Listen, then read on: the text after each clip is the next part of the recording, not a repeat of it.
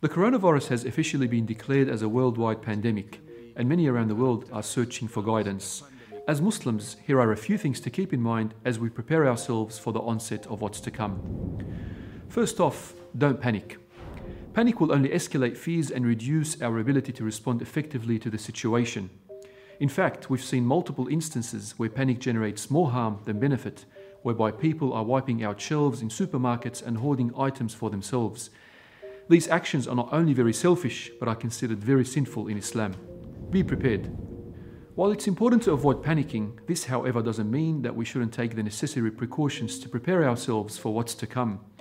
As the Prophet ﷺ taught us, "I'qilha wa tawakkal," which essentially reminds us to take by the necessary means, while at the same time placing our full trust in Allah subhanahu wa ta'ala.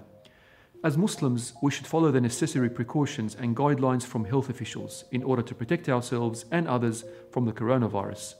Whether this is through thoroughly washing our hands, avoiding mass public gatherings, abstaining from unnecessary travel, or even wearing a face mask if you're unwell to protect others from getting infected.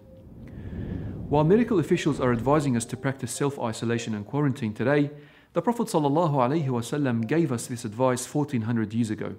The Prophet taught us that one should not enter nor leave a land affected by a plague. This advice also applies to those who wish to attend public gatherings if they feel unwell, even if it's the masjid. In fact, if one does have the coronavirus, it's impermissible for them to attend the masjid even if they feel capable.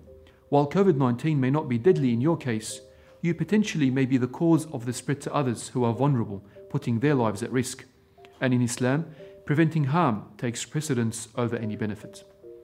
In such a case, one should not feel like they are missing out on any reward, and the reward will still be written as our Prophet ﷺ advised.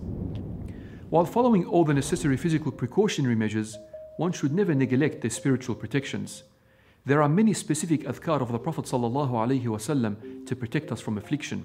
For instance, the Messenger of Allah ﷺ said, "Whoever says, Bismillah alladhi la yadurru ma'a ismihi shay fil ardi wa la fis sama' wa huwa as-sami'ul alim." If this supplication is said 3 times in the morning, then the person will not suffer sudden affliction until the evening. And if anyone says this in the evening, he will not suffer sudden affliction until the morning.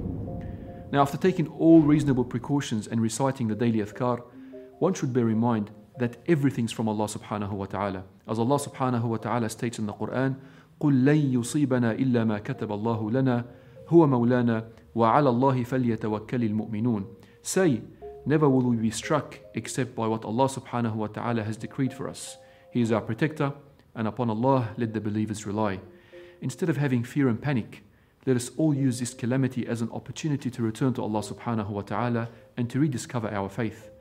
What we are witnessing today is a reminder of how weak we are as humans, and how something that is not visible to the eye is threatening the greatest of nations.